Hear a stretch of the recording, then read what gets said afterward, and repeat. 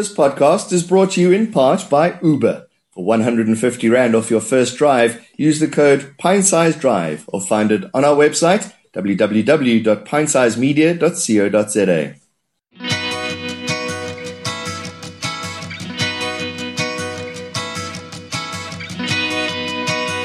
It's time for some Monday Madness. I'm John Gericke. I'm Brittany Kemp.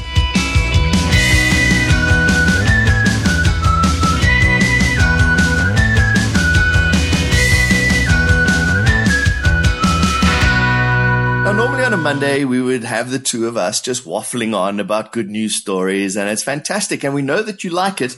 William Lahong, I'm talking about you.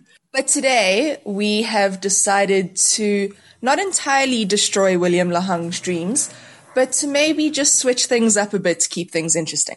Last week, we were invited to a book launch by surfer and speaker, I guess you could call him, Chris Burtish. The name of the book is Stoked. He is very, very nice. He is not your typical, hey man, how's it going, man? Do you like my hair kind of surfer? But we caught up with him at Monte Casino. Now, he's got a movie coming out. He's just got the book out, and he's a motivational speaker. And Britt challenged him with the first question. You've now made a movie, you've written a book. Obviously, doing both of those things, you kind of look back at your career because you need to come up with things to say in the movie and the book. What has the book and the movie kind of made you think twice about your career or made you notice about your career that you maybe had not noticed at the time?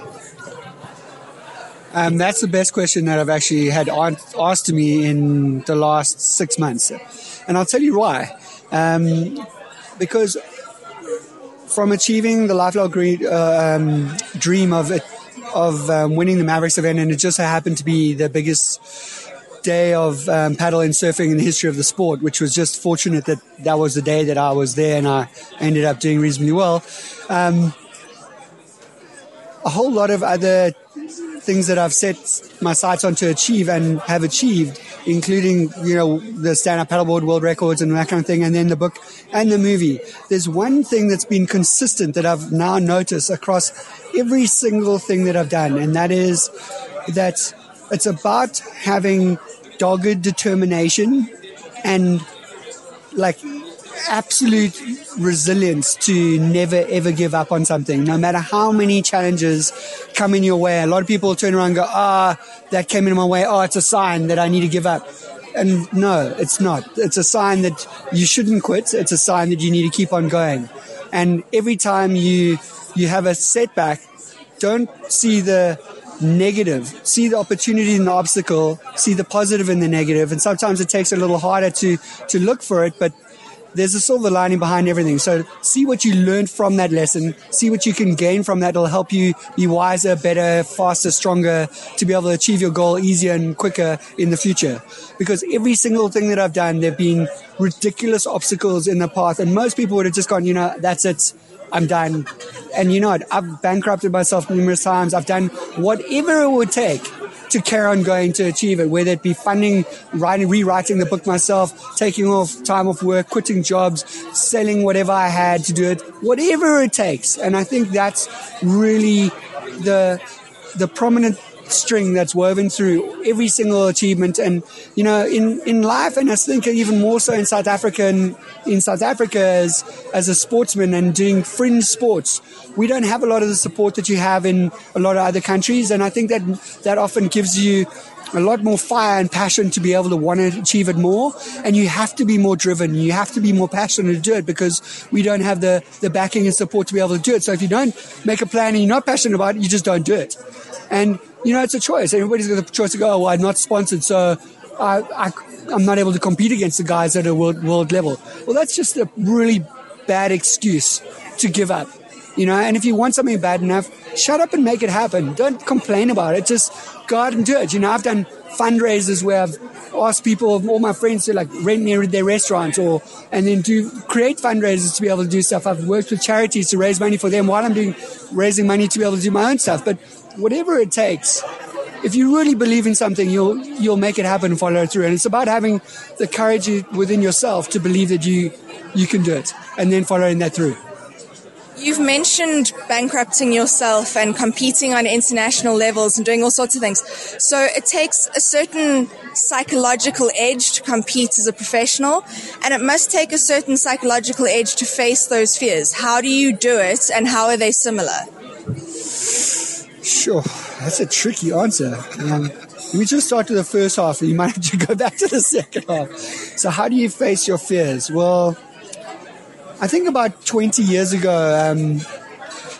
I remember being at university at Cape Technicon and the lecturer wanting us to present the project that we had done to the class. And it was one of my greatest fears. And I was trying to think of every reason of how I could get out of doing it, skipping that day, calling in sick.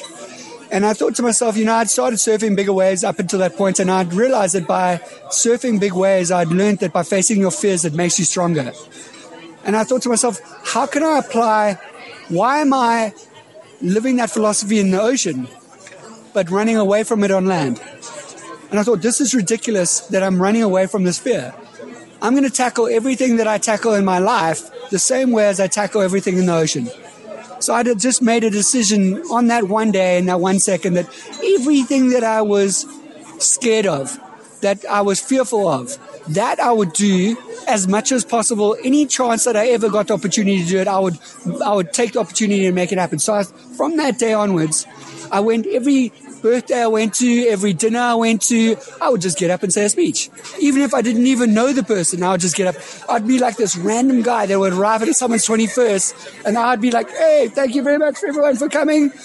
We'd just like to say a huge congratulations to you. And people would be standing like, who is this guy? Where does he come from?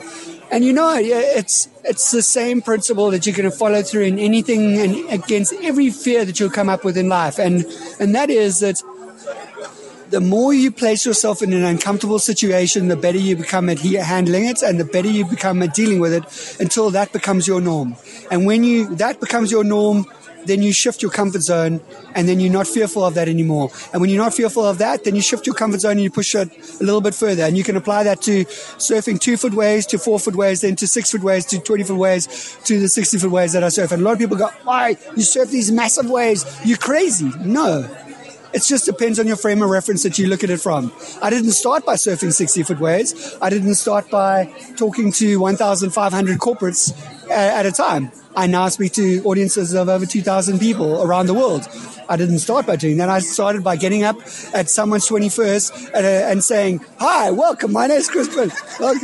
And it's all about putting yourself in that situation that you're fearful of until you realize that it's not actually that fearful. And the more you do it, the more you become comfortable with it, and then you shift that comfort zone, and then your fearful place shifts, and your comfort zone shifts, and what is possible for yourself shifts. And so you're doing everything that you never thought was possible. So when you said that your book wasn't about just surfing, is the main principle of the book really about going, find what you're passionate about and import that into your everyday life? I wish I could have said that, but yes, I should have said that in the book. Maybe I can do a little extract at the back and say that. In a lot of ways, true. I was hoping in a lot of ways that the story tells that tale and the person takes that away from themselves. I just believe in having a very clear vision from something. And a lot of people don't like to use the word dreams because they think of it as very flowery. But the only difference between having a very clear vision and a dream is that you're putting that dream into action. And when you take action, it becomes a vision. And then you take that vision, and that gives you focus. You take that focus, and that gives you purpose. You take that purpose, and that gives you your why. You have your why, that gives you the passion. The passion drives the purpose, and you add courage, determination, resilience, and a never give up attitude, and nothing can stop you. So you're motivated, Britt? I am. And he didn't even have to punch a shark in the face to get that much publicity. It's just amazing. There's a great picture on the front of his book of the waves that he surfed, and he was describing in a talk later about just how big the waves are and the noise that it makes. And it really is scary, but if he can do it, anybody can do it, I guess. Are you going to take up surfing? I'm not going to take up surfing. Mainly because of waves, the sea, and sharks. And because we are living in a landlocked province. That's right. I live in Joburg. That's part of the problem. It's a bit of a drive to Sun City to go surfing. Anyway, we will put up the links to Chris's website and all sorts of things. And we hope that you go out and get the book and tell us what you think once you've read it, because it really is a great story. Yeah. Thank you very much for listening. Bye.